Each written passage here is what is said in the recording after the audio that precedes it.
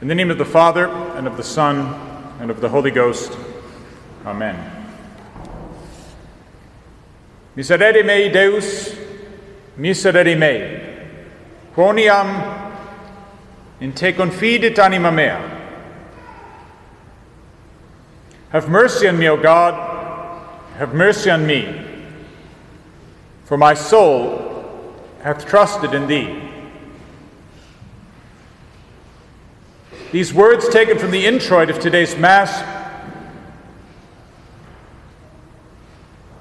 have formed the great penitential prayer of countless saints who have gone before us in the spiritual combat that now lies ahead.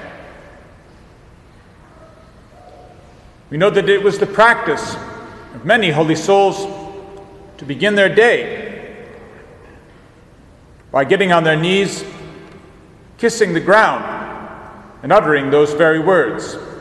Have mercy on me, O God, have mercy on me, for my soul hath trusted in thee. And already today, during the distribution of ashes, we have heard the beautiful Miserere of Allegri. Who cannot be touched, indeed struck to the very heart, in hearing these words of the illustrious ancestor of our Lord, King David, the great king, but today singing to us as the great singer, the great sinner.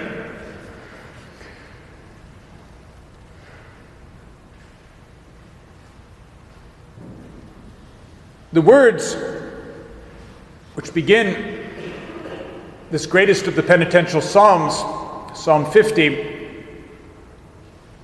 are words which we hear at the beginning of every Sunday Mass as part of the Asperges. Miserere mei, Deus, secundum magnam misericordiam tuam. Have mercy on me, O God, according to thy great mercy. We know from the Scriptures that these words, of the many psalms that David composed, these words were composed by him at the moment when at long last he had true contrition for the greatest sin of his life,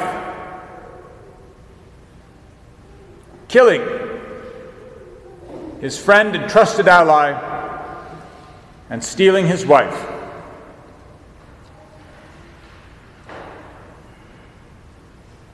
On what basis could he demand mercy from this God who had already given him so much?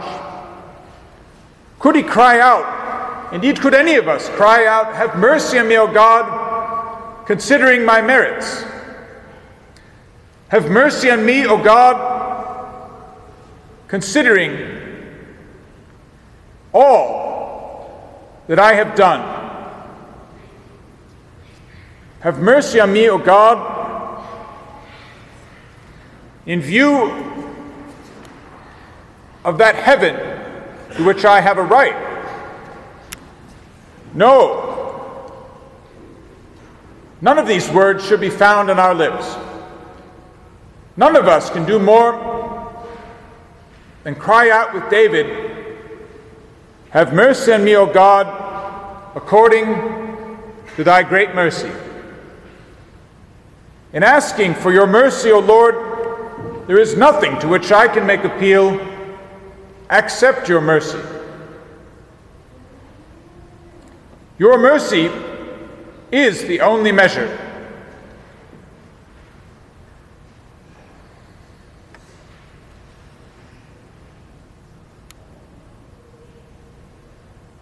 This day which begins for us our 40-day pilgrimage, our 40-day spiritual combat, should every year be for us a day of quiet joy.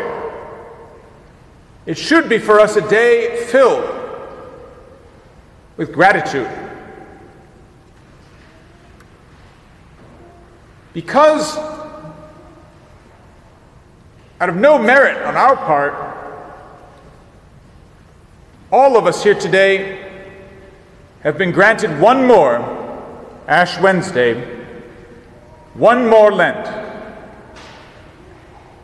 One more time, we can stand here and sing out with the apostle, "Behold, now is the acceptable time. Behold, these are the days of salvation."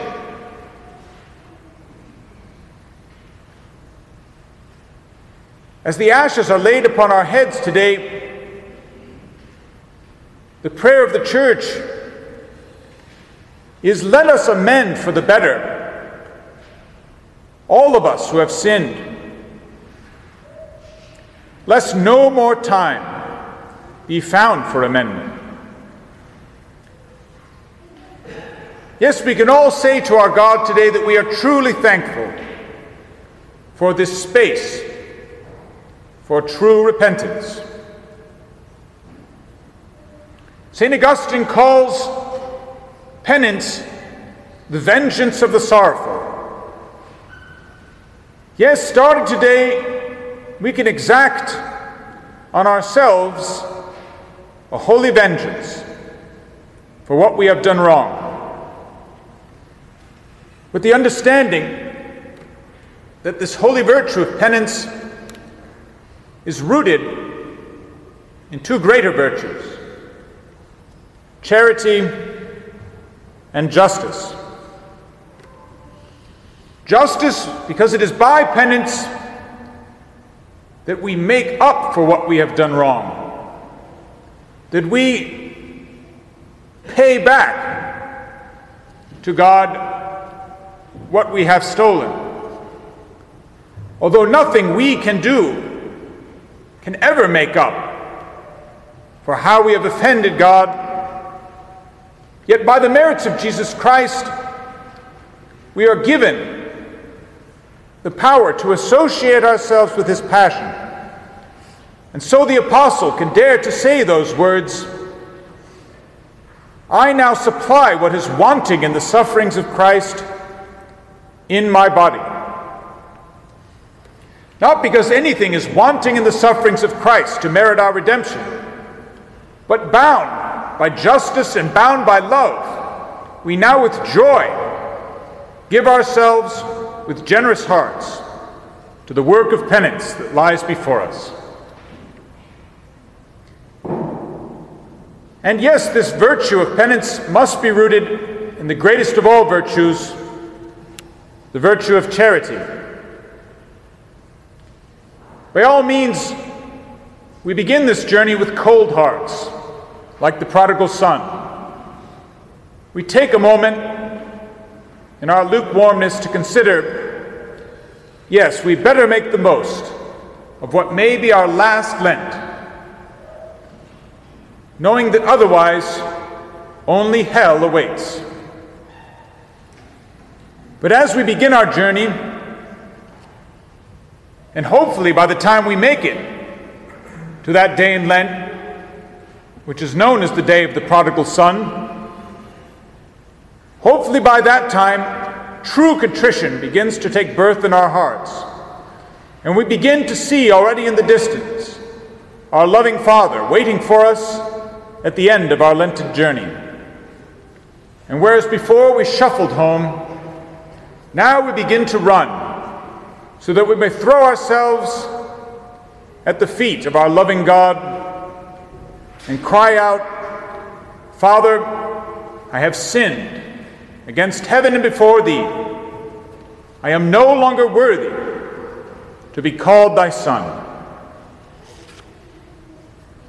Trusting in the promises of Christ, we know that our loving Father will receive us, not with punishment, but rather receives all contrite hearts in his love. Cor contritum et humiliatum Deus non despicias. No, there is no other sacrifice you demand of us today than to associate ourselves with that one true sacrifice of the Mass, with humble and contrite hearts. Have mercy on me, O God, have mercy on me. For in thee hath my soul put its trust. Amen.